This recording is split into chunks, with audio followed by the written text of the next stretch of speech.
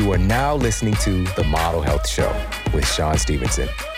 For more, visit themodelhealthshow.com.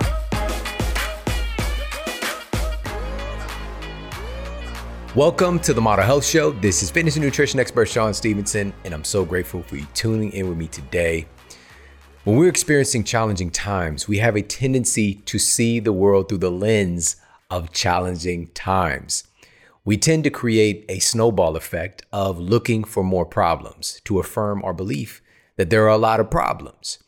And right now in human history, there are definitely some problems. There are definitely a lot of things going on. However, at the same time, I want to remind us that there is a lot of good going on as well. And there are a lot of innovations. There are a lot of miracles happening, things that would be considered miracles. And yet it's just the normal state of affairs of all of the incredible things that we have access to today, and the ability to connect, and the gatekeepers of information and education. All those things have dissolved, and our access to food, our access to clean water, our access to safety for most of us, most folks who are listening to this, we have a modicum of safety and certainty in our lives as far as just our basic needs being met. Whereas throughout human evolution, these things were not possible. Now, not to say we don't have problems, not to say that everybody has the same level of security, because we don't, but we need to shift a little bit more to focusing on what we do have and being a little bit more lighthearted about the challenges we're facing, because honestly, we can get really caught up in it and it can debilitate us from being able to take right action. And not to say that we're not taking action, because as you know, I'm about that life, and I've continued to be somebody who's really pushing us forward and pushing the culture of health and wellness forward amidst a lot of turmoil and uncertainty. And also this chronic issue of our system being focused on the wrong thing and not really looking at what are the underlying issues that are making our citizens so susceptible and creating conditions where we can see it for ourselves. There's so much infighting, and there's such a lack of perspective taking and empathy and communication. But again, there's a lot of that happening in the world still in other areas. So again, we get to see what we're looking for, and we want to be aware to work on our awareness that there's a lot of good going on simultaneously. Tune into that. Get your juice. Get your tank filled so you can bring that good energy to the mission forward, to the challenge. And the reason that it's really hitting me right now is that, we have this term of first world problems, right? We got first world problems. And we just been hit with that back to back to back here at the Stevenson household, just the last week. We had everything kind of teed up and working just like crazy, to really help to get folks aware and ready for Eat Smarter. My new book coming very soon. So by the way, eatsmarterbook.com. Get your pre-order right now. All right, pause this, pre-order the book, get the bonus. Free 10 video course I put together, you get as a bonus. But I've been working like crazy to really get Eat Smarter into the hands and hearts of as many people as possible and really shift the culture. All the while, all right, I'm about to kick my shoes off, relax, take a nice hot shower. Guess what happened? The hot water heater broke. All right. The hot water heater broke and there was no hot water. Not just for today, not the next day, not the next day. Oh, there's people stinking. There's people stinking in the Stevenson household. We can't shower. Heating up water, do a little horse bath, Heat the water up, tap the appropriate places and keep it moving, but still, we still have shelter. But at the time, a lot of pissosity, like, what? Can't they fix it? But you got to check back in, and look at what do we have to be grateful for? Because it's that first world problem, So again, just being aware there's good happening simultaneously, I was grateful that I had recently taken a shower. So I had a little bit of a head start in the shower department. You know what I mean? But my wife, she was mad. Oh my goodness, she was mad. Especially that last day, because she just didn't want to be dirty. She didn't want it. So she was uncharacteristically, she was not her very nice and fuzzy self, so, but we had to be understanding, and we can have the capacity to do that when we're in a good place. So, my sons and I, we were just like, okay, let's just make sure we could do whatever to, make this more lighthearted, because she clearly has had enough. And it's understandable too, So again, it's not that our negative feelings or when we are fed up or pissed off, that those aren't valid. All of our feelings matter, all of our experiences and our perspective. But we tend to label things as good and bad. And that's part of the problem. Even as I'm talking about there's good happening in the world, it's just how we're labeling things. What's really present and ever present is opportunity. It's all opportunity for growth. And it's all opportunity to learn something. It's all opportunity to find unique and dynamic solutions. It's all opportunity to grow. And that's what it's really about at the end of the day.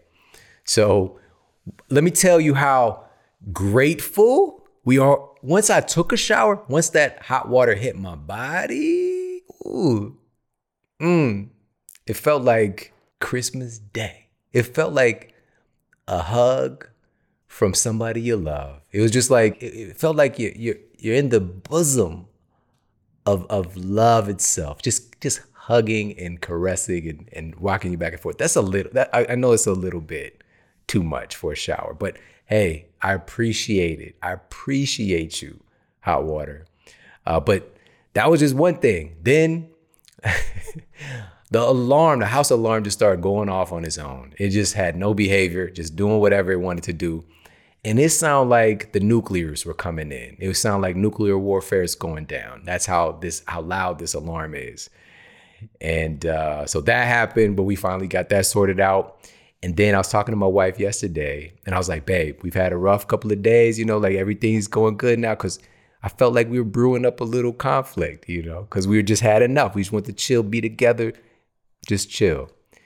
And no sooner did I say that statement, 5 minutes later, our entire block went out. The power went out because some guys, they're cutting down the trees at night. You can't even see. Why you cut down trees? Power went out for a couple of hours. So it was an adventure. It's been an adventure. But these are the first world problems. You know what happened when the power went out though? My whole neighborhood was outside. Everybody was like, they so stupid. They so stupid. Why they cutting trees at night? We got together on the silliness of it, but also we had some laughs. Everybody had their flashlights. Man, it was dark.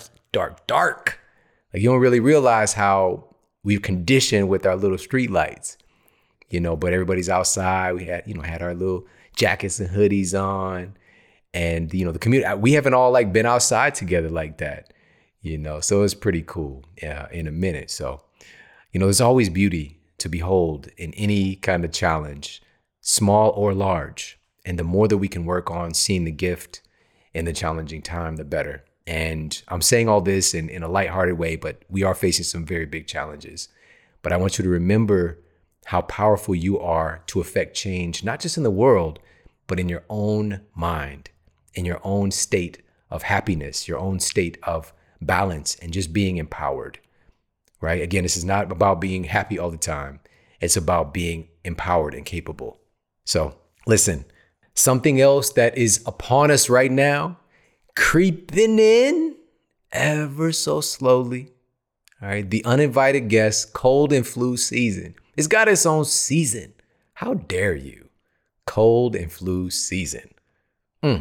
Listen, this is one of the craziest things that is a ramification that nobody's talking about, is that right now we are far more vulnerable to all manner of infectious diseases, colds and flus, that for whatever reason, I've brought the data forward now because nobody cared before, that the common flu, influenza, because a lot of people, honestly, they don't have a very close association with death. We've never seen a death toll ticker on the television before. We've never seen so much highlighted in the newspapers and in social media, even though this is happening 24/7, 365, mass amount of people dying from preventable issues. And one of those things is influenza, with 650,000 people dying from influenza every year. Not just 1 year, every year. It's not just some new thing. 80 years since there's been a vaccine for it. But it mutates. That's the thing. We got to keep getting new vaccines. Flu's smarter. Influenza's smarter. Continues to mutate. There's another one that's already mutated that is the highest thing on people's radar right now. Infectious disease. You know the name. You know the name. I'm not even gonna say the name. Okay, like the rap song. I'm not even gonna give it any shine today. But that's new. That's novel. Influenza been killing folks, and nobody's talking about it. Nobody's talking about it. The vast majority of those cases of folks who die from influenza, of those 650,000 cases, from only the respiratory aspects of influenza. That's not counting influenza-related seizures and organ failure and all manner of other conditions that can sprout from that, that would make it hundreds of thousands of more deaths. These are folks who have chronic pre-existing diseases that are largely lifestyle related. These are the issues we can change. But right now, cold and flu season's creeping in. We're already down. We're already susceptible, but we're more susceptible now. Since the shutdowns have taken place, guess what's happened? Rapid, skyrocketing increase in processed food consumption. Rapid, skyrocketing increases in stress. And stress, stress is invisible, but it's one of the biggest modulators of health and one of the biggest causes of illness today. A recent study reported that upwards of about 90% of all physician visits are for stress-related illnesses. So don't think stress is some invisible kitten, just coming to purr and to rub on you. Stress can take you out. All right. Rapid increases in stress. Are we more or less stressed now than prior to who showing up on the scene? More stressed. We know that. Rapid decrease in movement and exercise. Massive falling in the rates of folks who are active. More susceptible. All these things make us more susceptible. Increase in erratic sleep patterns. So now cold and flu season's coming along. Guess what's gonna happen? You're about to see all kinds of headlines saying, hospitalizations have just gone up, and you're gonna see it. Just call me Nostradamus. All right, I'm telling you, it's gonna happen. We're more susceptible, and of course, with the other issue being on folks' minds, being a player as well, being that we are more susceptible. So I just want to share that and give us an insight that even though this is the case, we cannot just sit on our hands and not participate in our own health and wellness. And a big component of that is helping to support our immune system through our nutrition. Of course, addressing these lifestyle factors that I just talked about, but addressing this through our nutrition, because we've got things that have massive amounts of clinical evidence that can support our immune system. And one of those things, this was highlighted recently in a study published in the peer-reviewed journal, Mediators of Inflammation, uncovered that the polysaccharides found in reishi were found to enhance the proliferation of critical immune cells, namely our T cells and our B cells. Our B cells are related to our humoral immunity. So it's our cells, our immune system's ability to learn an infection, to figure the infection out so that it becomes resistant to the infection. We have things that have been around for thousands of years. We have clinical evidence now that it trains your immune system to actually defend itself and garner the intelligence to defend itself if it's ever exposed to this thing again. It just becomes like nothing. Reishi is one of those things. So this is something I have nightly. It's part of my nightly routine. Most of the week, I have a cup of reishi tea, a reishi elixir, dual extracted. So it means it's hot water extract and alcohol extract. So you actually get all of the things that are found in studies like these. And so you can extract and get the nutrients you're really looking for. If you're not doing both methods, you're missing out on either the triterpene camp or the antioxidant camp, the beta glucans, all that stuff. So important. The reishi elixir that I use is from 4-Sigmatic. Go to foursigmatic.com/model. That's FOURSIGMATIC.com/model. You get a nice discount, 10%, 15%, even 20%, depending on how much goodness you're getting. All right. The Reishi Elixir is one of my nightly things because, listen to this, the journal Pharmacology, Biochemistry, and Behavior, a pharmacology-focused peer-reviewed journal, found that Reishi is able to significantly improve your sleep quality. All right. Pop over there, check them out, foursigmatic.com/model. They've also got a delicious cacao Reishi Elixir, all right, hot cocoa version that my son Braden loves. He actually just had it today. All right. So we can make this process of getting good stuff into our bodies and our families with things like this. So highly recommend it. Check it out, foursigmatic.com/model. And again, this time right now in human history, we have to take it upon ourselves to get educated, to give our bodies the stuff that it requires to do all the cool things that it's capable of, and to also support and educate our friends and our families and our communities in a way that's inclusive and fun, and that's what we have access to do right now. So just very passionate about this. And I just want to make sure that we are pointing our attention in the right direction right now and taking care of ourselves and the people that we care about and continue to move everything out from there and really impact our communities. And on that note, let's get to our Apple Podcast Review of the Week. Another 5-star review titled Blown Away by Truck Chick. I'm absolutely blown away how Sean can communicate such critical health information in an engaging and tantalizing way. I'm addicted to his content. I love the research and validation from an unbiased eye. Thank you. That's so awesome. Thank you so much for leaving me that review over on Apple Podcasts. I really felt that. Thank you. And listen, if you've yet to do so, please pop over to Apple Podcasts and leave a review for the show. I appreciate it so much. And on that note, let's get to our special guest and topic of the day. Our guest today is Katie Wells, and she's a world-renowned leader in health and wellness and a mom of 6 and the founder of wellnessmama.com.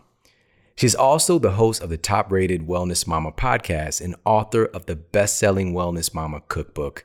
And Katie is just one of those people that you cannot be around her and not be impacted. Like, my whole team is like thinking about their lives differently after this conversation.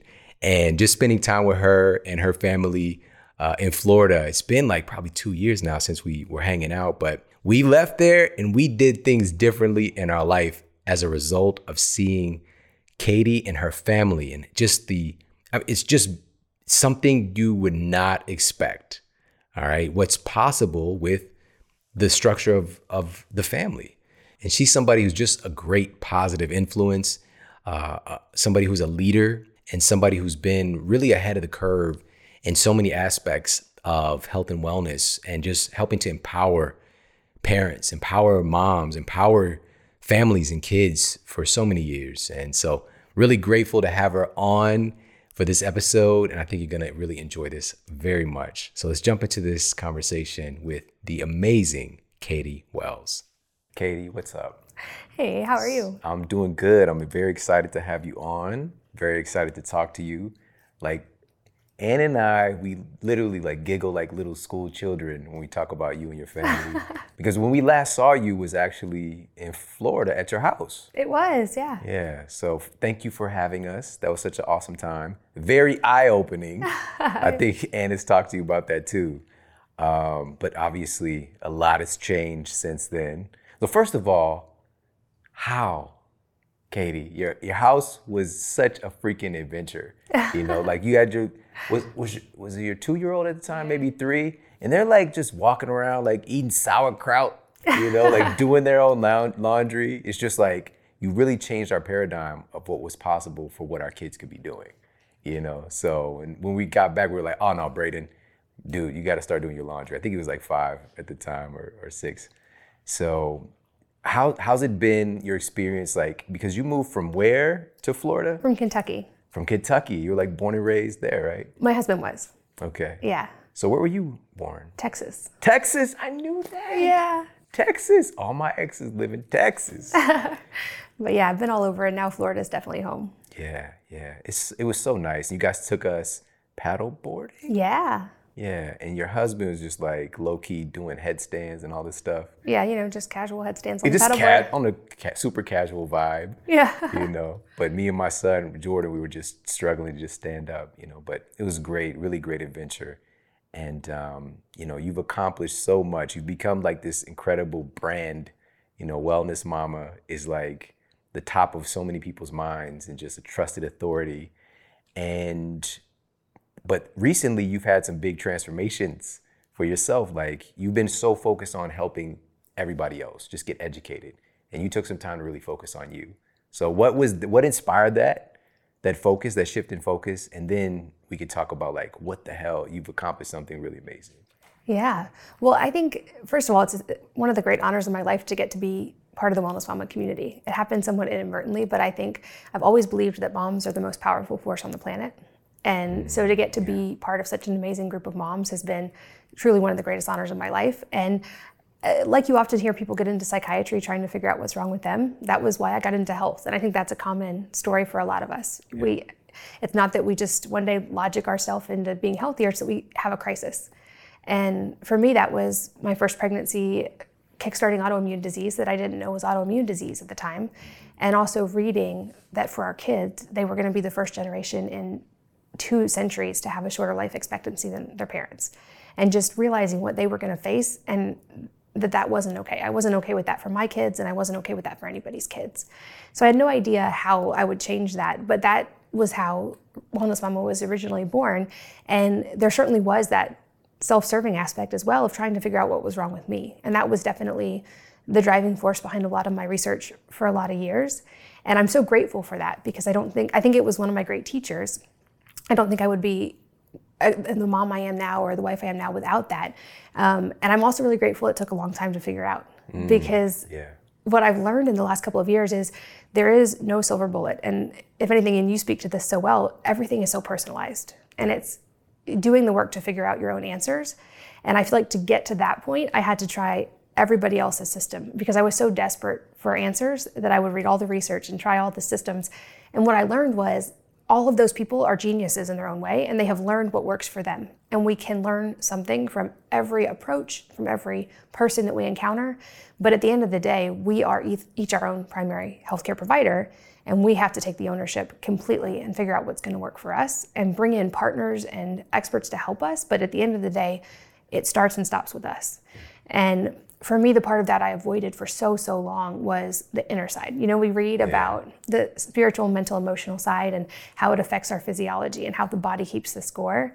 But for so long, because that was such a hard thing for me, I ignored that part and just thought like, well, I can just power through this. I don't need to deal with that side. I will just eat even cleaner, and I will just exercise even harder, and I will just do all the things exactly perfect, which I did for a decade, and nothing changed. And it was such a struggle. Like daily, I look back and think of how much of my own inner mental energy every day was consumed with all the things wrong with my body and trying to change them. And I think a lot of women can relate to that. I think many women have so many struggles with body image and with working through that, and just it can be very consuming.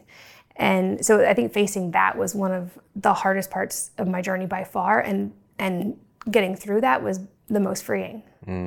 That's so powerful. And you were really speaking a lot of people's language right now and experience.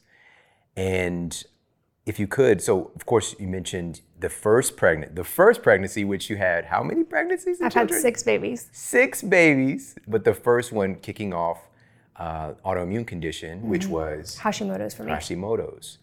And we've of course touched on the subject here, but if you could share a little bit about that particular autoimmune condition, like what does it target?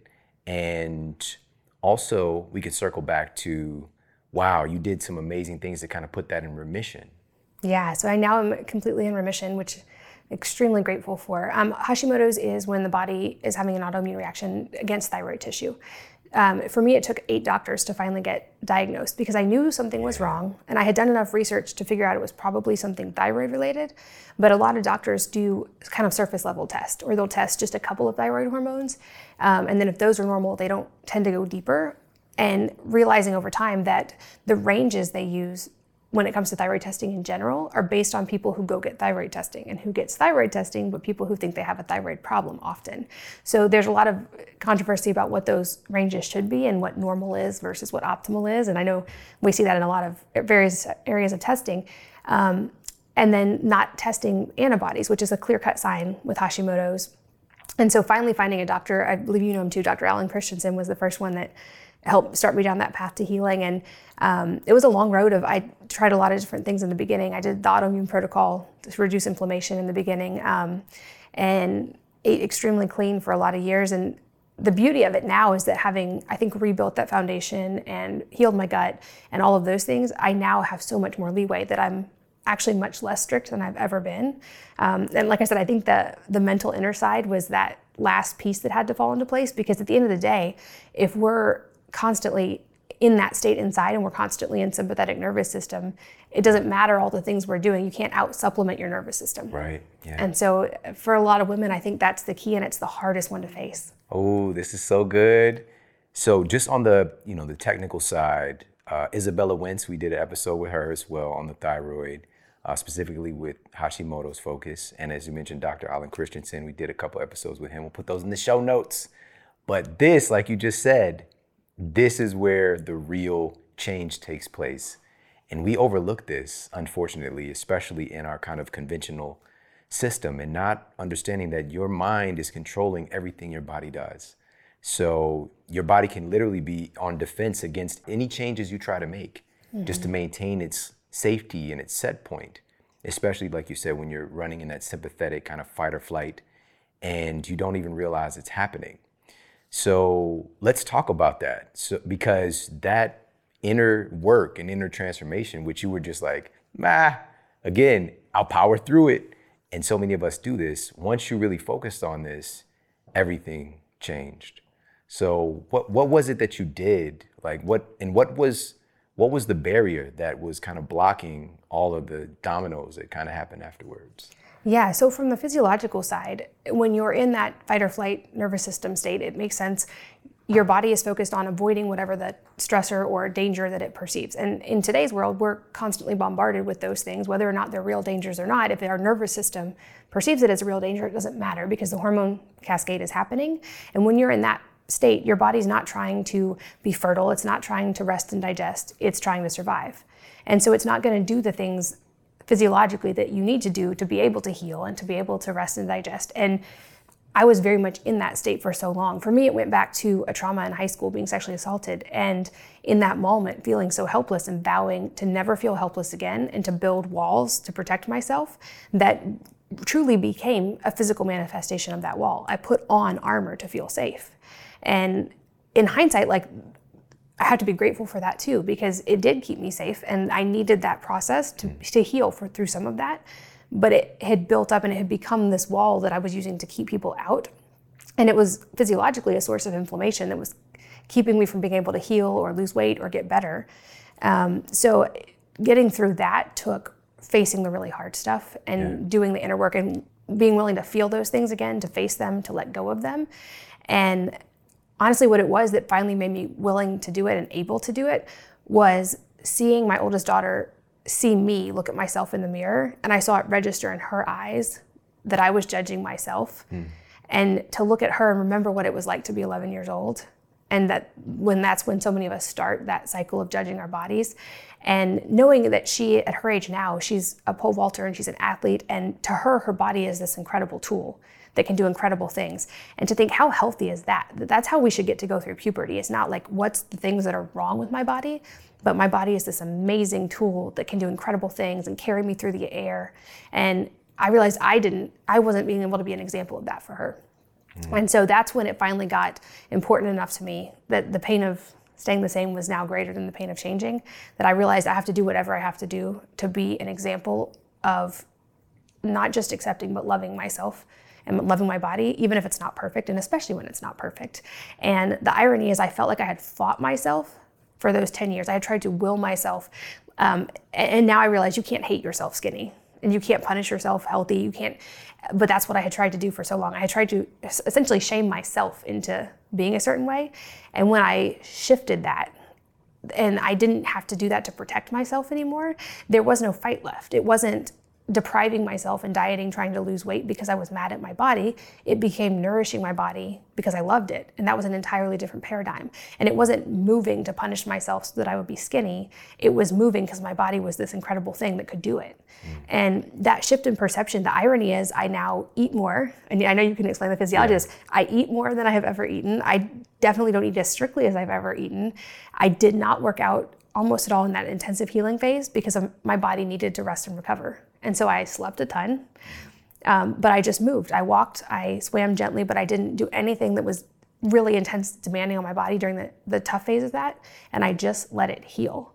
And that shift alone, it wasn't that I found any program that was a silver bullet or, found some macro count that was perfect. It was that I shifted that perception and everything changed. Yeah. Can you share what your results have been thus far? So as of last week, it's over 90 pounds that I've lost. Oh my God. Wow. Wow. Listen, the reason I wanted you to stay that, just for the folks listening, is I really want folks to understand that truly the most powerful pharmacy in the world, like you just said, you can't out-supplement this sympathetic dominance, is your mind. Your brain is the most powerful pharmacy in the known universe. And your brain is commanding the hormones involved in metabolism, involved in the process of storing or burning fat. Mm-hmm. You can't just use food as the only tool, the only inroads. It can help tremendously because it also helps you to change your mind. It helps to literally create your brain, but doing these kind of things seem counterculture, but they become very obvious once, especially we have conversations with somebody like you who's done the thing. And so I want to ask you more about this because, so you mentioned this traumatic experience taking place, and this is not uncommon at all. Can you talk a little bit about that? Because I think it's also important for folks to realize truly that they're not alone in this, when oftentimes it really does feel very isolated and lonely. Yeah, that was something I realized that was so striking when I started talking about this on my own platform was the numbers are staggering. For women, it's 1 in 3 or 1 in 4. And that's just what we know about. So there's likely even more than that. And when I started telling my story publicly, I got literally thousands of emails from women who felt like they could tell their story publicly because of it. And they needed a place to tell it, and they felt safe telling me. And I heard stories that shook me to the core. So this is a very widespread thing. And I think that's another thing that we need to address in its own right. But at the same time, the reality is that there are many, many women living in the world today who have some level of this, who have had to go through this and who need tools. And I think just like there's so many aspects of that are wrapped up in shame or that aren't talked about. And when they aren't talked about, then they have the power like that. And so and for mothers, another one being miscarriage, things like that. When we talk about them, we get to work through them, and we get to even just the act of saying these things and having community around it, it lets you process it instead of it being an emotion that we're bottling down and avoiding. And I think often that avoiding is the part that gives the emotion its power to begin with. And we can't run away from it because often it's there to teach us something. And when we can feel it and let it teach us whatever that is and then pass through, that's when we get free of it. Yeah. Wow. And there's a really interesting book, it's called The Body Keeps the Score. And it talks about how trauma physically stores in our body and has physical manifestations. And I think we see a lot of that in the health world. I know many practitioners who work with people who have, like me at that point, we're doing all the things right and we're trying to take all the supplements and eat perfect and all that. And there's that missing piece that we each have to be willing to kind of face and go to battle with. Yeah. What we're talking about here is this growing field of psychoneuroendocrinology and how your brain and your perception of reality and stress and all these things that seem like they're invisible are controlling your physiology and what your hormones are doing. So this is so real and so important. And this can be that transformative thing that folks have been looking for. They've been trying every kind of diet. You just say you're eating more. I'm eating so much more. It's just so amazing. But even, of course, the types of foods and even shifting your perception to be like, oh, I can eat this type of food and give yourself permission to do it and allow that to work on you, just open up those recesses. And so just one thing that I want to reiterate, it sounds like, of course, you took this experience, and as you mentioned, it's staggering, the numbers of, with sexual assault, physical abuse, emotional and mental abuse that goes on. And this is our opportunity. There's so much shaken up in the world right now. Those numbers have skyrocketed since all the shutdowns have taken place. But the real solution, truly, at the end of the day, hurt people, is taking better care of our friends and our families and our babies and raising up better humans, and we have the opportunity to do that now. But what happens is and especially in your story, I'm hearing like you take that thing and you compartmentalize it. You tuck it away in this one little room, and then you have the personality type where you'll take that aggressive nature and you put that into building this incredible brand that's changed the world. Like if you Google anything like a natural treatment for, you find Wellness Mama pops up, So did you feel like maybe you even addressing this thing might take away from like another superpower that you were exuding? I did have that fear for a while when I was working through things, is that like if I let go of this, am I going to lose my edge? And what I learned was you don't lose it. You actually just get the power to turn it on and off and to use it as an effective tool, but not let it use you as a tool. And to your point about this being an emerging field, I think in today's world, and I think we're going to see this skyrocket with the lack of human connection and everything else that we're seeing, I think it's going to bring up a lot for a lot of people. But we know from even just medical data, when you tell a person that they have cancer and they have 3 months left to live, they die in 3 months. And then sometimes autopsies reveal that it was a misdiagnosis and they never had cancer, but they thought they were going to die, so they died. And conversely, there are people who have cancer and they believe in some type of healing modality or some miracle is going to heal them and they get better, or they address trauma and they get better. And for years, I discounted just how powerful the mind was, because I thought I could research my way out of it or regiment my way out of it, or make I had checklists and spreadsheets for all the things I was doing and everything and I realized it's incredibly simple. It's not easy, but often we already have those answers. Yeah. You just said it so perfectly. And by the way, a great resource, one of the guests we had on very early on years ago was Dr. Lissa Rankin, who wrote Mind Over Medicine. So folks want to check out some of the clinical evidence behind the examples that you just shared of folks literally taking that nocebo effect that you're going to die in this certain amount of time and is a misdiagnosis, or folks having this, what's called, quote, spontaneous remission. And there are thousands upon thousands of documented cases where there's a shift that takes place, looking at this field and now it's becoming more common in discussions with, this growing field of psychoneuroendocrinology and psychoneuroimmunology as well, and how this affects our immune system.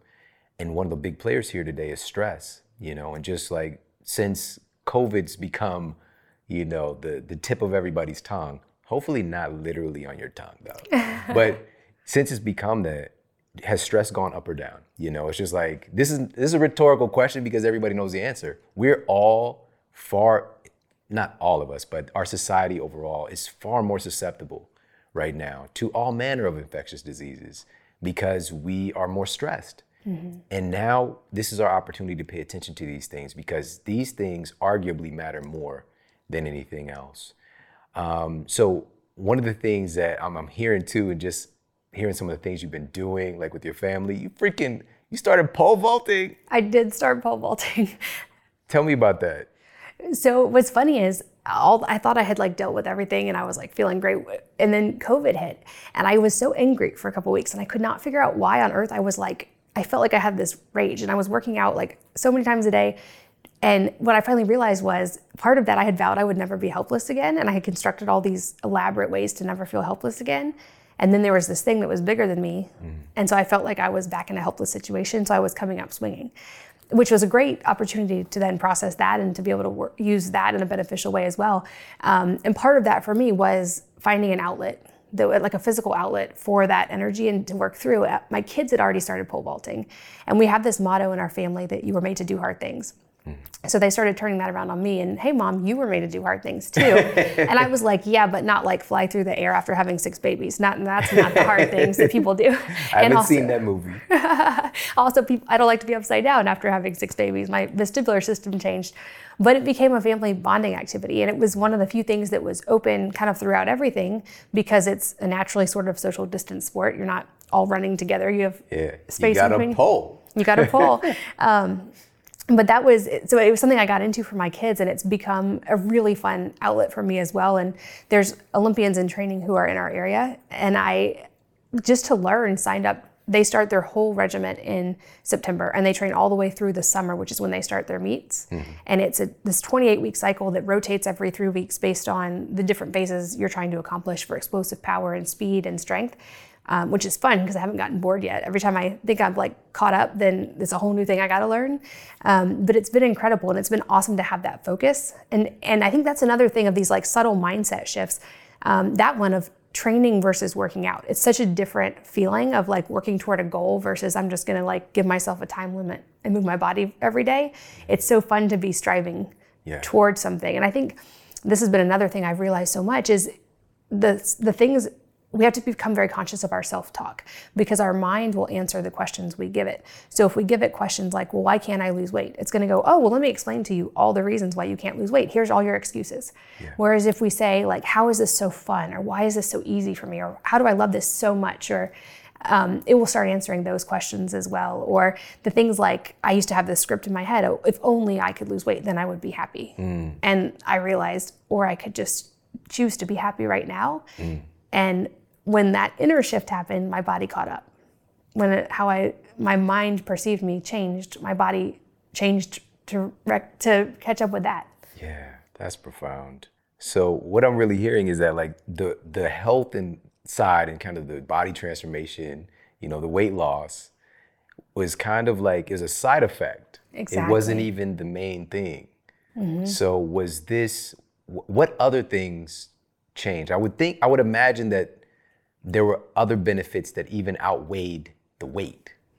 Absolutely. I would take the mental freedom that came with that, even if physically nothing had changed.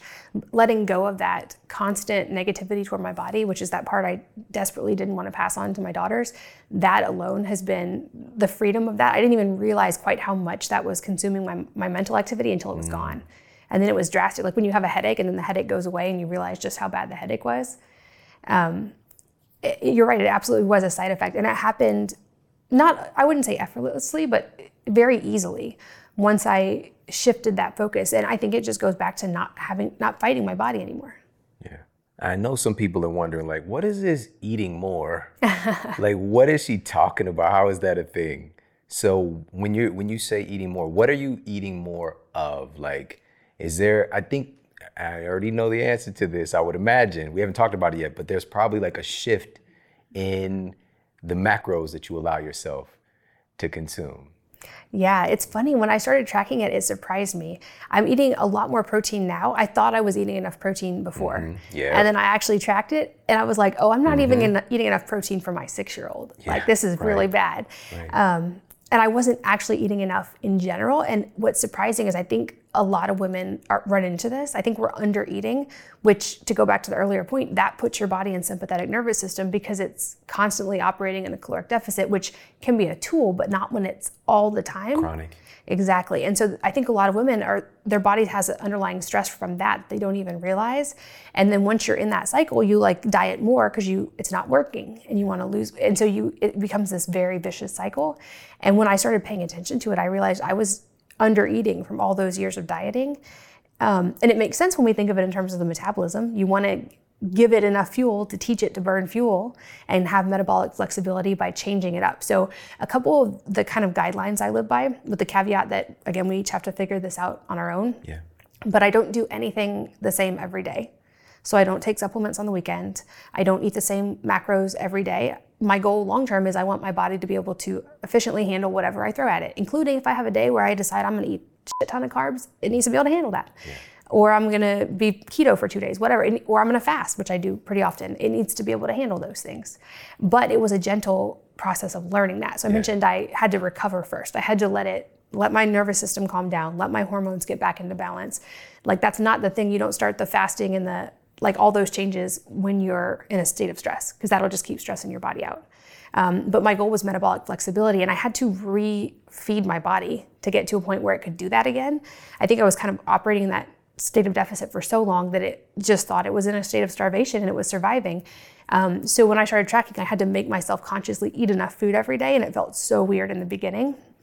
And even now, I sometimes catch myself and have to catch up on protein at night if I haven't gotten enough, or hard workout days. Another fun one recently that I've learned, I've been wearing a continuous glucose monitor and have learned some fascinating data from that on how my body responds to different foods, but also like it turns out, athletes knew what they were talking about, that you do occasionally need carbs when you do super high intense workouts. And I went through a point where I was like, why do I have headaches all the time? This is so weird.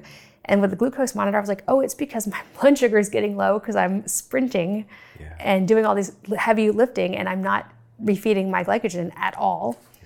And so it's been really fun to get to learn that and to shift that focus of fuel versus calories. And I know you talked about that so well. And even knowing all the data, I think I still got stuck in that cycle for years of like, well, I just need to eat less and eat less and eat less, or eat super low carb or whatever it was. Yeah, this is so awesome. This is so freaking awesome. I love that you also keep pointing back to it still is dependent upon you, and there are some overarching principles.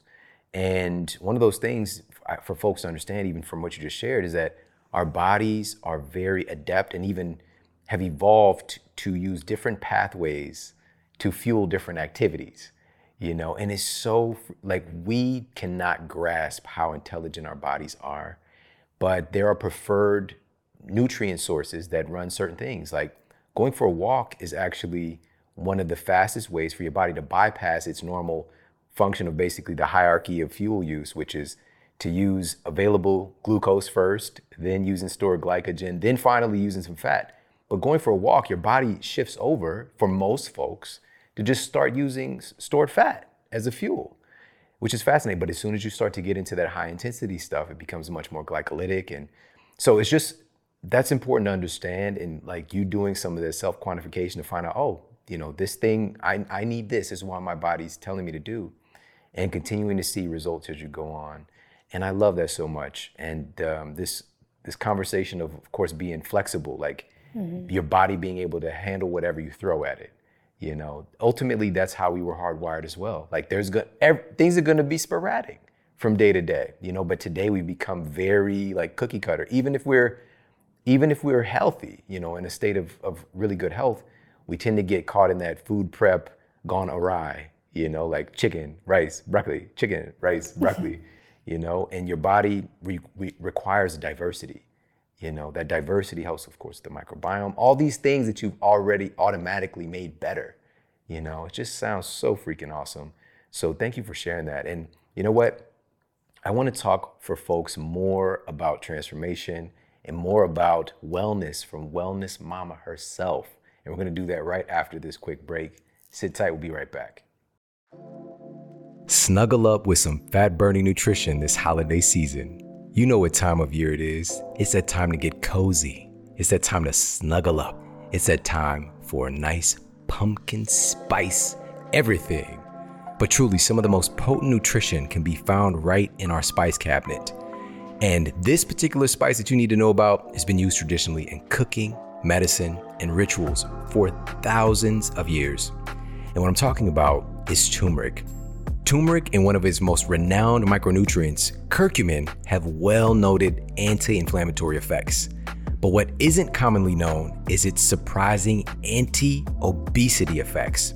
A study published in the European Journal of Nutrition uncovered that, in addition to downregulating inflammatory cytokines, curcumin in turmeric also upregulates the activity of adiponectin and other satiety-related hormones. Turmeric has been found to actually improve insulin sensitivity, reduce blood fats, and directly act upon fat cells. Another really interesting thing about turmeric is that it has anti-angiogenesis properties. A study published in the Journal of Nutrition found that curcumin in turmeric is able to reduce angiogenesis in adipose tissue, which is fat tissue. And angiogenesis is the process of decreasing the blood supply and nutrient supply to those pesky fat cells, and also to cancer cells as well. And turmeric has been found to have an intelligent, selective capacity to target rogue cells and reduce their ability to grow. Really, really fascinating stuff. And it's one of my favorite things that's in the Gold blend from Organifi. This blend highlights a supercritical extract of organic turmeric plus other metabolism enhancing spices like cinnamon and ginger. And it also has Reishi, which is clinically proven to support your sleep quality. It's a great vibe, great way to relax, and a great time to enjoy this season. Head over, check them out. It's Organifi.com/model. That's Organifi.com/model for 20% off your gold latte. Check it out. All right, we're back and we're talking with Katie Wells, AKA Wellness Mama, about her recent transformation and about all things health and wellness. And one of the things that you are really well known for is like helping to educate folks on the crazy stuff that's been added into our food supply and also our personal care products, for example. And there's been a revolution taking place with education on those things and just understand how some of these things are like endocrine disruptors, and just we have become a society that has accepted it as normal to consume synthetic chemicals, things that were never made with an intention for humans to consume. And you've recently started your own company, to really just kind of break through and make a new level of impact with these things. So first of all, can you talk about some of the big issues with our personal care products, the stuff that's out there, the conventional stuff? Because again, these might be the small things that are just stacking conditions against you that's causing problems with your metabolism or with your sleep or, even with your gut health. Absolutely. And to tie it into our earlier point of stress, like we often think of stress as just a mental or emotional state as a human, but the body can perceive a lot of things as stress. And so the things we're exposed to in our environment can have the body in that sympathetic nervous system state and be creating cellular stress without us feeling stressed. Right. So we may feel like we're doing fine and doing everything right, but if the body's perceiving that stress, we're still in a state where it's going to be hard to heal or hard to work toward any of these goals. And what I realized was I had all of these people in my life who understood so much. And I think what's been amazing in the 14 years I've been doing this is to see that the societal shifts happening. And I know you see this too, like people are so well educated now and people are making these changes and doing it themselves. And especially when it comes to diet, I feel like there's so much awareness. But even people in my life who ate organic and who had a really good understanding of nutrition and the ways to live healthy, they were still using personal care products, like conventional personal care products that were filled with endocrine disrupting chemicals that were signaling their body that they were in a state of stress when they weren't. And even the most clean living people I knew were still using these certain core products from conventional brands because they worked. And I get it, especially as a woman, like I don't want to sacrifice how I look or how I feel just to be natural, but at the same time, I don't want to sacrifice my health to look a certain way. And it made me mad. I was like, what? There shouldn't be an either or. With everything we know now and all we have available to us, there absolutely should not be an either or at this point. And so I decided to tackle the really tough ones first. And what I saw was people who did everything else right and would never touch food dyes or sugar or anything. They were still using like Colgate toothpaste and traditional shampoo and conditioner because that's what they were used to and that's what worked. And I realized yes, we have to educate, but you can't just educate about the problem. There has to actually be an alternative that's as good or better for people to be willing to actually make that change. And I had been creating DIY versions of a lot of these products for years. Yeah. Because that's how I was able to find safe versions that actually worked. And I realized there were a lot of people in that same position. And so I could take these same formulas that were working for my family and make them available on a wider scale. And we know from the data that 80% of the chemicals that we're exposed to from a personal care perspective, it's the core products in our bathrooms. Like there's others as well, like laundry detergent, because those VOCs store in our clothes and we're inhaling them all day, so it's a low level exposure. But for most of us, we're putting things like toothpaste and shampoo and conditioner directly on our bodies, and then that's being absorbed directly into our bloodstream. We know that the majority of what goes on us goes in us. And so my philosophy with this was, that means obviously, of course, the bare minimum is that we should stop putting the bad stuff on us, so that avoiding the harmful things is a given. But why not use that to our advantage and put good stuff we want in, knowing that the skin is the biggest organ? Why not give it the beneficial things to make us better? Why not give the gums the things we need to enhance the oral microbiome?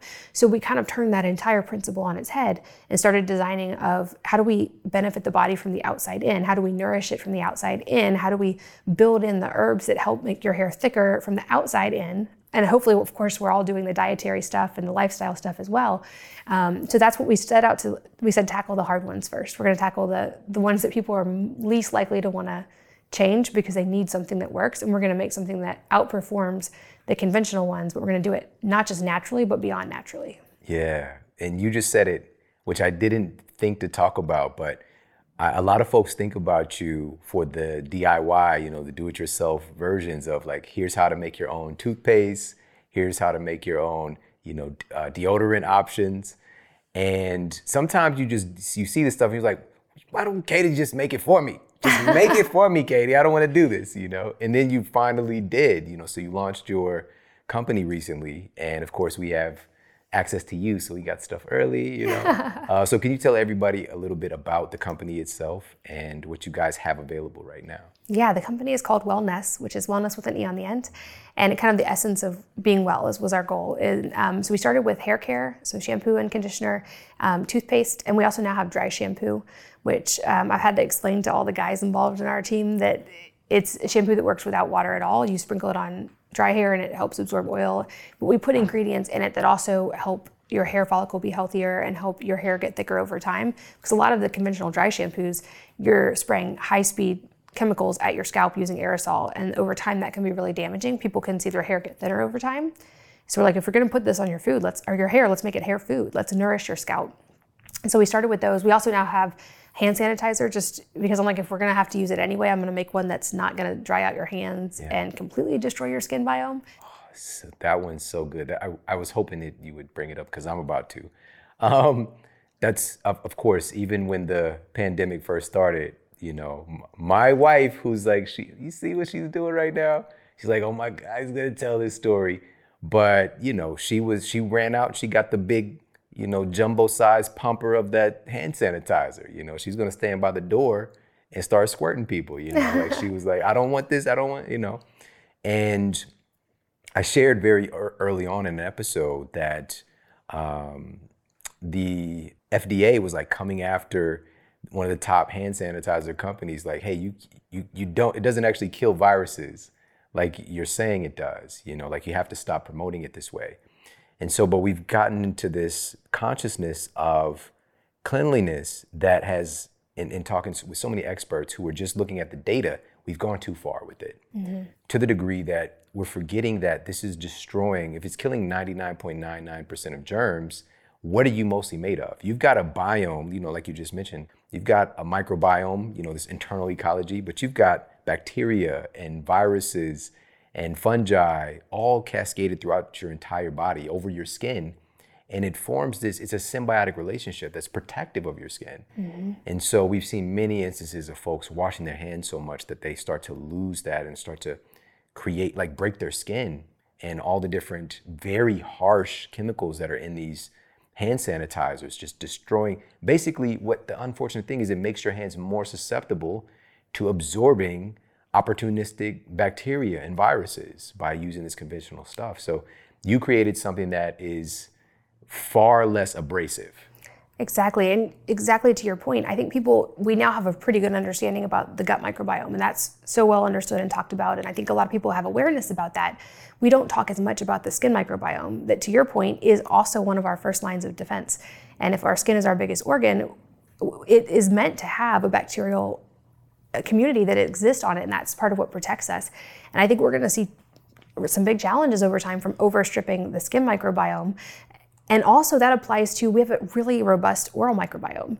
And this is a fascinating thing in the research for the toothpaste, that there's a delicate balance between the types of bacteria that are supposed to be there. And when it gets out of balance in either direction, that's when you see problems, but they're on opposite ends of the scale.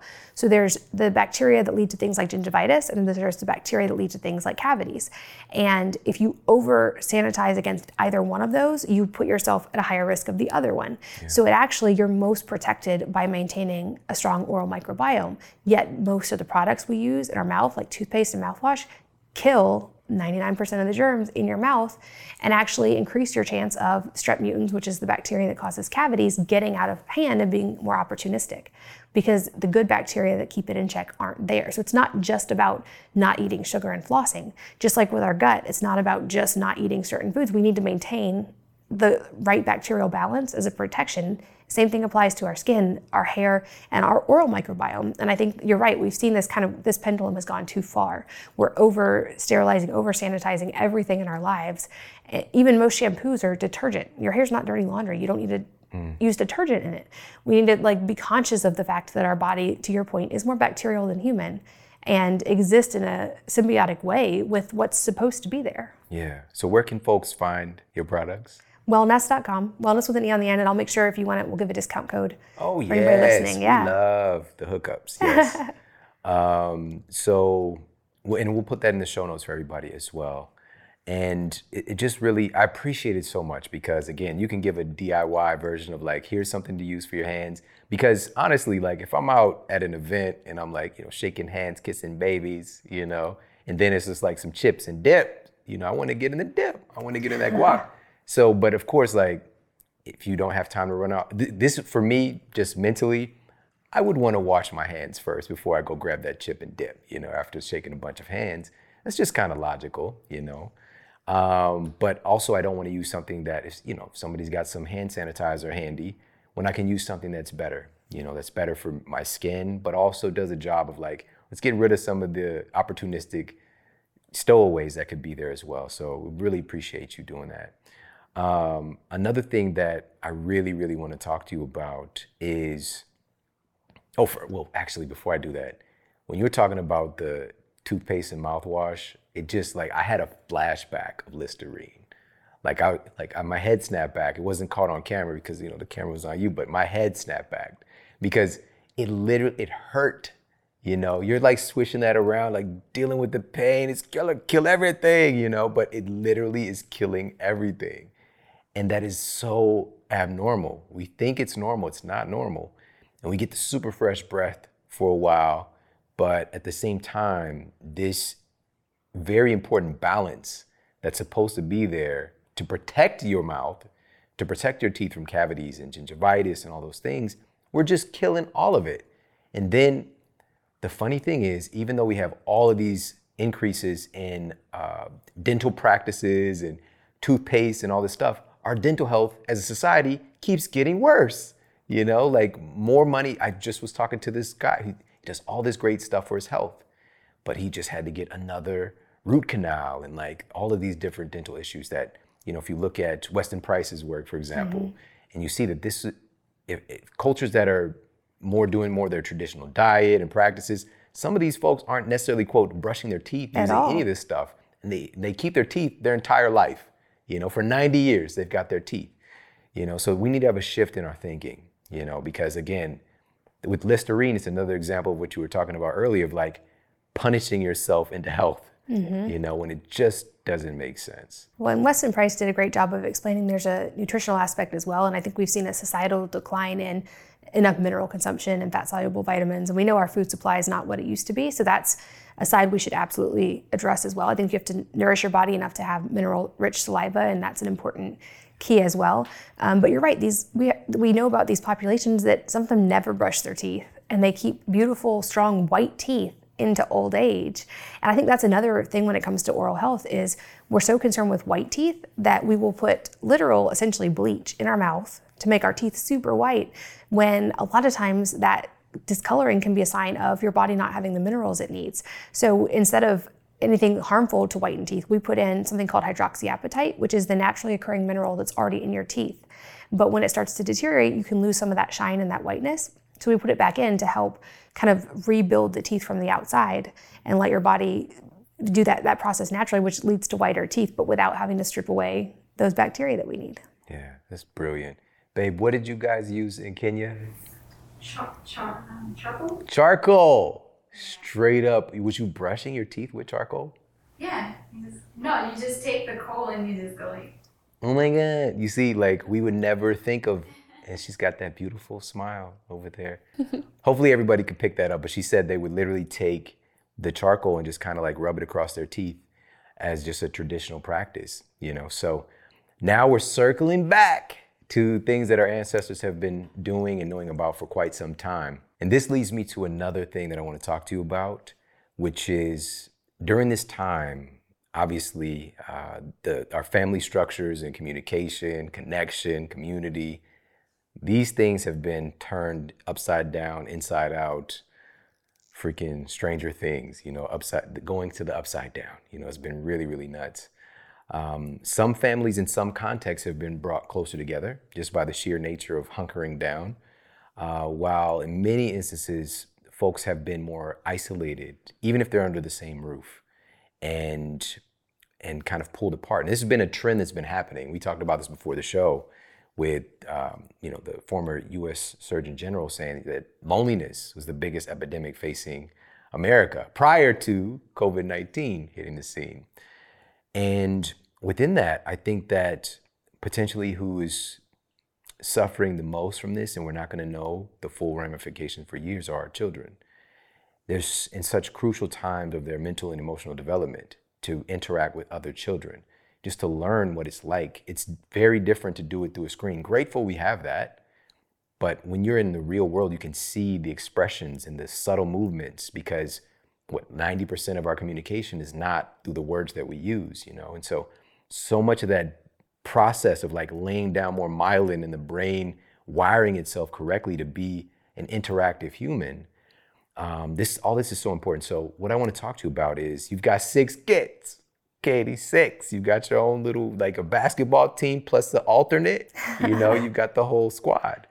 And so I know it's been, of course, like a really great blessing, the kids having each other, but something also that you've been doing for years is educating your kids, like finding a way to implement education. And I saw it firsthand because I didn't know what I was walking into. I knew Wellness Mama had all the babies, but to see just this really interesting web in your household, this dynamic, like everything kind of flowed and functioned together. One of your kids, I think, is he the second to oldest who had the Rubik's Cubes? Probably the oldest. Both boys do Rubik's Cube. Yeah. But man, he had a Rubik's Cube that had a Rubik's Cube inside of a Rubik's Cube. Like, I had never seen this level of like, and he's like, yeah, I just did it in, 5 minutes. No big deal, whatever. He had Rubik's Cubes that were like shaped like triangles, and, he's just super smart kid and so helpful. He was so helpful in just us navigating things. I think maybe your 3-year-old or 2-year-old was like outside, like flying a drone. I was like, I wouldn't give a 2-year-old like a bottle to carry, like a glass bottle. Like, be careful with that. And they're out there flying a drone. But you've integrated education into the construct. And so what I want to ask you about is, today we've outsourced so much of our education of our children to other people. And not to say that outside folks cannot be, absolutely, it's such a valuable resource. But I think we've gotten away from being able to give the most valuable wisdom, which is from ourselves with our children and that connection. So what are some of the things right now, especially when folks are more like they're trying to navigate how do I educate and support my kids' education when they're at home right now versus being in a school setting? If you could just give some insight, because I'm really at a loss. We're all navigating this ourselves too. So if you could just share some of the things that we can possibly look towards right now. Yeah, well, my heart goes out to all the parents who became homeschooling parents overnight with no prep, because I got to like ease into this with my kids gently, for homeschooling from the beginning. But I think to your point, first of all, with people love to look at blue zones and they try to say like, oh, it's the red wine or it's the seafood or whatever.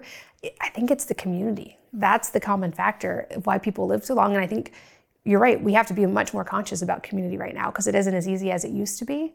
And also a lot of parents are very much in the stress of having to educate their children very much, not just firsthand, but single-handedly right now. And just like we talked about with health, that we're each our own primary healthcare provider, we are still each our child's first teacher. Even if we bring other people in to help with that, the responsibility still lies with us to some degree, and also with them. I very much believe that children are also the best educators in knowing how to direct that.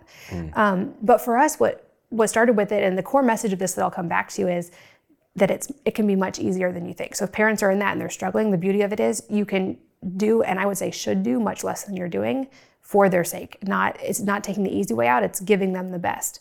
But what I mean by that is this: when our oldest was about to hit kindergarten age, we started asking, what is going to best prepare him for the future? And is that homeschooling? Is that any of the school options available to us? And to answer that question, we had to say, well, what does the future look like? And the best that we can predict, we don't know. My job didn't exist when I was 5, so I couldn't have directly prepared for it. So in an uncertain future that we know is technological and rapidly changing, what are the core things we need to impart to our children to make them have that foundation to be successful in whatever pursuit that entails? And what I realized in that moment was kids are actually innately born with most of those things. When we boil it down to its core, what kids need is creativity, which they're born with.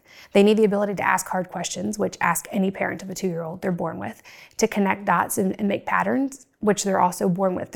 All of these things are innately built into them. And then beyond that, to have a love of learning so they can learn anything new quickly. Because at the end of the day, what they're probably going to do one day, it may not even exist yet, or it's going to change before then anyway.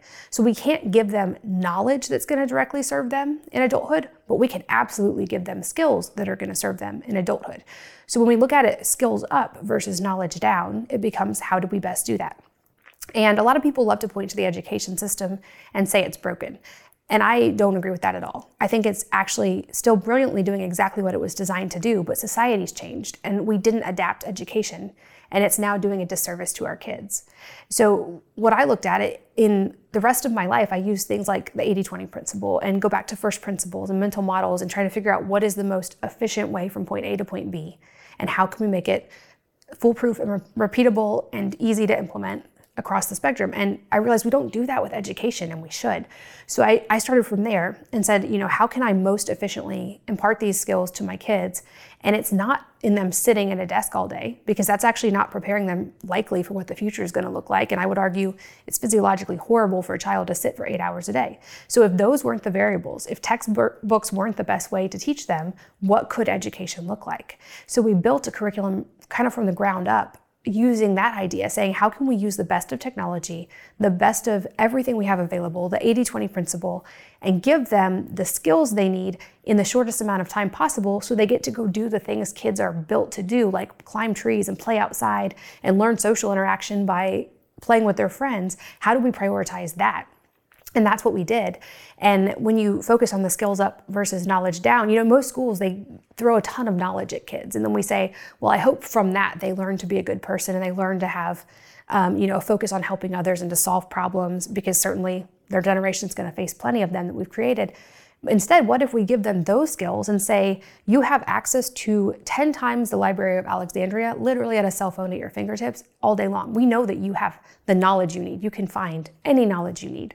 Or maybe the cliche we've all said of I remember saying in math class, why do I need a calculator? Or why do I need to learn this? And they'd be like, well, you're not always going to have a calculator. It turns out we do. And we don't even have to type anything in. We can just say, hey, Siri, what's the square root of whatever? And she'll tell us. So they're going to have the knowledge. That variable that we used to be trying to solve for, knowledge isn't the gateway anymore. It's the mindset. So how do we prioritize mindset with our kids? And I think that's going to be the key that helps our kids become the element of change that our society is desperately going to need in the next 2 generations. And so we did that. And this was a system I had built for my kids and had this very strong desire to give to other families and eventually to give to other schools and to anywhere that it could serve as well. And I even last year thought, well, in another 10 years, most of mine will be done, and I'll turn it into a curriculum because I'll have time, and maybe by then people will be okay with virtual learning and it'll be widely accepted. And then COVID hit, and I think beautiful silver lining, virtual learning is widely accepted by every school system in America almost overnight. So the beauty of this is, I think parents who are overwhelmed with the idea of virtual learning or homeschooling, it's because they think they have to do so much more than they have to do. And I would argue that the great geniuses that have changed and shaped history, the Einsteins and the Ben Franklins and the Leonardo da Vinci's, people point to them and they say, wow, look how much they accomplished in spite of only having 2 years of actual education. And I say, no, look how much they accomplished because they only had 2 years of actual education to untrain them from their natural genius that they already had. So I think the beauty of this is we can have less stressed parents and more creative kids at the same time. It's like one of the few areas where you don't have to do more to get the best result. And Like, I think if we look at it, if we reframe, there's so many beautiful silver linings to COVID. We are spending more time with our families statistically. We're cooking dinner at home more. I hope that sticks around. We're cooking from scratch, and we're being much more involved in the education of our kids. And if we use this as an opportunity, I think we're going to see societal changes. My message to other parents is it doesn't have to be this hard. You don't have to try to give them all the knowledge in the world. And it's simple things like start the day with 3 TED Talks on totally unrelated topics. They're natural pattern makers. They're going to try to connect dots that aren't there, and they're going to start, and that's how we create businesses. People who create businesses, they solve problems by connecting dots in a new way. So give the kids opportunities to start doing that in simple ways where they can fail. Another thing we do with our kids is they're done with the bookwork side of education by about 13, 14. So they've completed all the check marks of traditional high school by that point. And then we move them into an entrepreneur incubator, which I've built into the curriculum. And the goal here is that a lot of those skills that make them successful in adulthood can be taught easily through the lens of running a business. Things like all the detail that you need, financial accountability and management, being consistent, customer service, showing up, solving problems, helping others. Because at the end of the day, that's what business is solving problems and helping other humans. So by doing that, they're learning so many of these lessons in a hands-on way. So we have a contract with them that before they can have a car or a phone, they have to have a profitable business for a year. We've got the top 2 about ready to cross that line. But I think it's reimagining the approach that we have versus trying to make the system that's already not working a little bit better.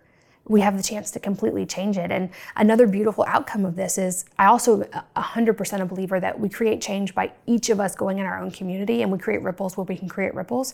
Certainly we should talk about the big problems too, but we can change the little ones right where we are. So I got to use as an incubator for this, I got to go into our local prison systems and start to teach this to prisoners who were going to get out within 9 months. Realizing many of these people just haven't been given these basic skills that would help them so much. And we see people come back to prison over and over, and it's because that's where they know, and also that's where they are getting their core needs met. So what if we give them tools to be able to financially manage their lives and teach them, let them see for the first time that they could actually be in the driver's seat. They could own a business. They don't have to wait till someone else gives them a job. They can build it from the ground up and have that freedom and that power.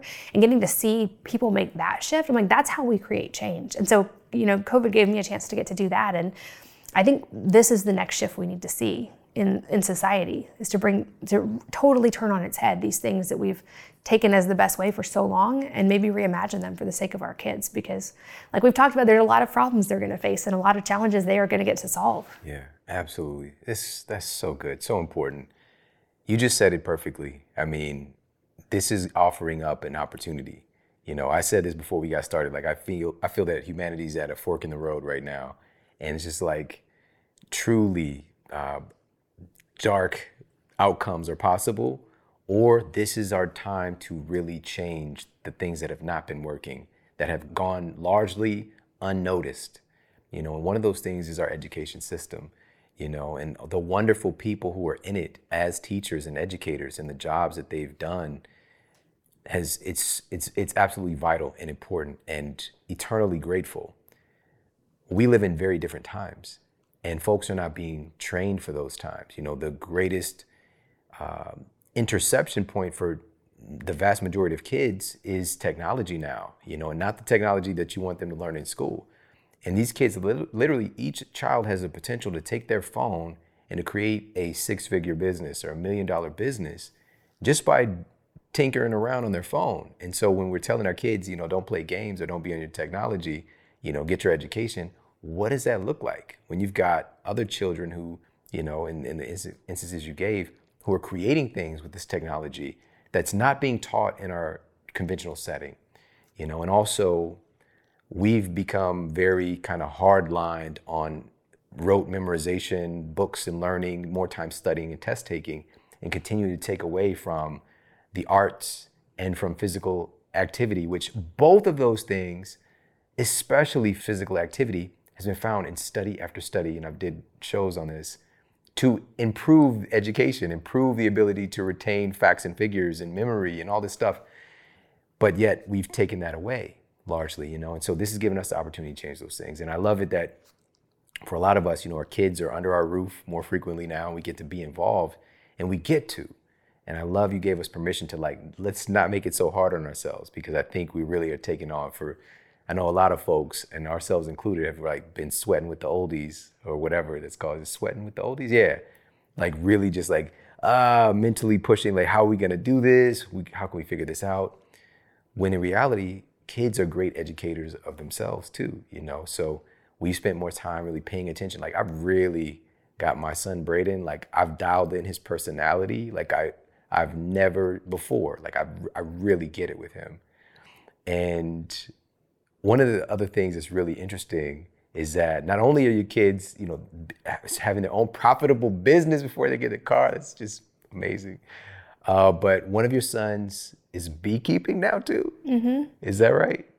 And that's the thing, I think kids they're intensely curious. And so if we just get out of their way a little bit and not have them, I think we kill so much of that creativity by them sitting still at a desk. So to your point, like one of our core things is we don't have really desk or chairs. So even when they're learning school, there's yoga swings, there's balance balls, there's like surf trainers, but they're constantly in motion.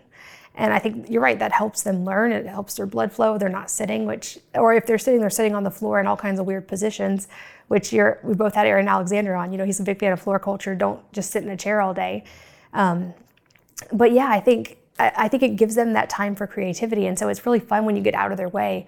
I've got kids we have superworms growing in our closet. So one of my sons had an idea that because plastic is becoming a bigger and bigger problem, that's no secret, that there's a series of superworms that can break down polystyrene, which is styrofoam. And he's testing right now, potentially break it down into non-BPA components. So that's the problem, is even when we get rid of plastic, we still have these plastic compounds that are getting into the water supply. Well, it turns out it looks like these worms might be able to break down styrofoam into safe carbons and not BPA components at all. So right now there's 2,000 plus worms in one of my closets at home. We've got beekeeping going on. We've got 8 ducks in the yard that they're raising, and they got bored one day and they made a foundry to melt down aluminum cans to make armor for their Mandalorian Halloween costume. Like, I think when you get out of their way, they just naturally are creative machines. Yeah. And so many kids are spending so much time trying to do all the check marks that are expected of them and trying to live these almost adult lives in school. And to your point, to take all these tests that are essentially meaningless as adults. I've never been asked my test scores. And ironically, I was a good test taker. I played that game well. It has not served me in adulthood at all. What served me was the ability to learn quickly. And so that's the thing. If we can give our kids that, they'll be able to learn what they need to learn to do whatever it is they want to do when they're older. And if we can do it without killing their creativity, they'll want to. So awesome. I'm so excited about this conversation. There's so many things I want to talk to you about. But also I want to make sure that we mention this. You're a big fan of Beekeepers Naturals, and they recently sent both of us their new cough syrup, which this is another thing that you're known for, because again, I saw you the DIY, but the conventional cough syrups are unbelievable. Let me just share a couple of the ingredients in here. This is nuts. Listen to this. This is one of the most popular over-the-counter cough syrups. It has flavor. What the hell? First of all, what the hell is flavor? FD&C blue number 1, FD&C red number 40, high fructose corn syrup, propylene glycol, saccharin sodium, just all of these synthetic chemicals that should not be in something we're giving to our children. And what was so funny for me was that I actually put this in my new book, Eat Smarter. It was a randomized, double-blind, placebo-controlled. This is the gold standard of gold. This is the gold member of studies. Revealed that honey is able to outperform placebos in effectively reducing cough frequency and severity at night and improving sleep quality. And they dialed in like, what's the best honey for this formula? And they also included elderberry, chaga, propolis, of course. Like, you've got to post it on your site about the propolis and all the incredible benefits. So when you told me that your son was beekeeping, I'm just like, that's so cool. Like, he really gets it. Like, there's something special there with bees and these bee products. So you're a big fan. You love the propolis, right? I'm a big fan of all of their products. But yeah, to your point, I mean, the constant theme of this whole conversation has been not signaling your body that it's in a state of stress. And yet when people are sick, they're taking what is literally just a chemical cocktail that's signaling their body that it's in a state of stress. Yeah. When we have, like you mentioned, there's amazing. There's dozens of studies on honey for various things, like for healing burns. Burn units use Manuka honey all the time. Propolis is so cool because it's the thing the bees use to keep the hive sanitary. So if even like a dead mouse gets in the hive, they will entirely coat it in propolis to keep the bacteria happening from that from affecting the rest of the hive. It's that powerful. And so we have these tools that taste good, that kids don't fight you on, that we can use or use it on burns to heal burns. So like we're a huge fan in our house of bee products, obviously, but I love that beekeepers make them into just remedies you can just use immediately. Right. Yeah. So, and by the way, guys, beekeepersnaturals.com/model. You get 15% off everything that they carry. This is that time of year, cold and flu season.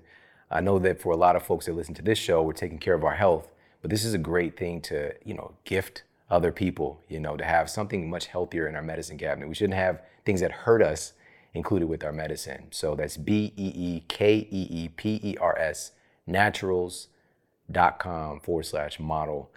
And listen, this has been one of my favorite episodes. So many important things. Like you brought together so many important principles, and you're like the walking, talking representation of it. And truly, like we shared this with you. You changed our lives. When we came to your house, like our stuff was different when we left. We're just like, we weren't acknowledging what our kids are capable of, because we're conditioned. We might think that we are, pushing the boundaries of what parenting looked like, but when you see it from another perspective, it just continues to open those doors. And your kids, and also they seem just to be very cool and happy, at the end of the day too. They weren't like pageant kids, like, we're gonna put on this performance, for these people. They were just living and joyful, and so I really admire you and I appreciate you because, and also what you've accomplished recently, just tuning in with yourself. You're amazing, Katie, you're just amazing, So thank you. Thanks, Sean. I feel the same way about you guys. It's an honor to get to see your face in person, and it was an honor to have you over. And I think we talked about it when you were there. That's one of our core parenting principles is we won't do anything for them that they're capable of doing themselves. Yeah. I think a lot of parents, we take on so much of that burden and we add that stress to ourselves, thinking we're helping them. Of course, we all want what's best for our kids. Yeah. But our goal is to create adults and to get out of their way and let them be brilliant. And so for us, it's not doing things, not insulting them by trying to do the things they're already capable of. It's recognizing their independence and their brilliance and giving them the tools to accomplish it. Yeah, definitely. If folks can just tune in more with you, get more information, you've got an awesome podcast, you've got other resources. Can you let everybody know where they can connect with you and just continue to learn from Wellness Mama? Yeah, easiest thing is I'm Wellness Mama everywhere. So wellnessmama.com. The podcast is the Wellness Mama Podcast, and then same on social media. Awesome. Katie, I appreciate you. Thanks for having me. You're welcome. Everybody, thank you so much for tuning into the show today. I hope you got a lot of value out of this. I took a bunch of notes myself, and I just want to recap some of these principles for our kids. And even if you don't have kids, or if your kids are super grown up and they like own a car dealership now, whatever. If you got grandkids, nieces and nephews, or just kids in the neighborhood, folks that you just want to help, our children are truly, this is the future, and so we're helping to, like she just said, we're raising adults, and we want to raise adults who are happy, sovereign, and capable of the transformation that we need, because they're already solving problems. #worms in the closet.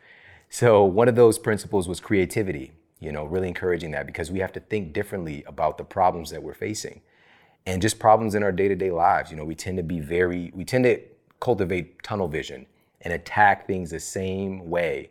When Einstein, just paraphrasing, everybody knows this quote, but we cannot solve a problem from the same level of thinking that created the problem. Yet we continue to do it. We have to be more creative. Another one of those principles was be able to ask hard questions. She mentioned this earlier. Even the questions we ask ourselves, our mind is hardwired to answer questions. So it's a process called an instinctive elaboration that takes place when we ask hard questions of ourselves and other people.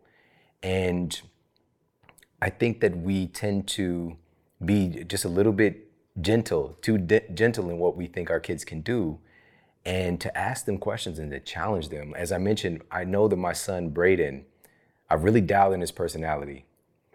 He's a lot like me, all right? I'm just gonna be honest. My wife is making a face right now like, meh. He does not like to be told what to do, all right? he is much more of a self-motivated person. If he knows the thing that needs to be done, he just wants to do it. He doesn't need you to tell him to do it. So once he starts to see like, okay, well, you get to play Roblox online with your friend for an hour today.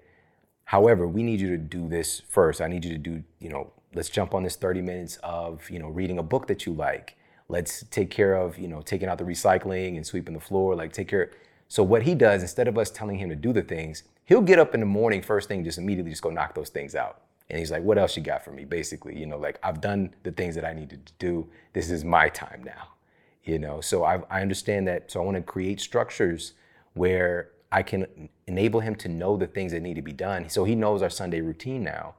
Whereas before he might have battled it a little bit. We get up, we watch Michael Beckwith, watch a talk from him. So he'll hey, Dad, can you make Mom her coffee and make my hot chocolate? And we watch Michael Beckwith, because he knows that that's the part of the morning routine. Then he can kind of hang out with his friend afterwards, but he's still getting that enrichment and finding a way to find joy in it. That's another thing with the connective tissue. So being able to connect the dots as well. This is something we naturally do if we have the opportunity.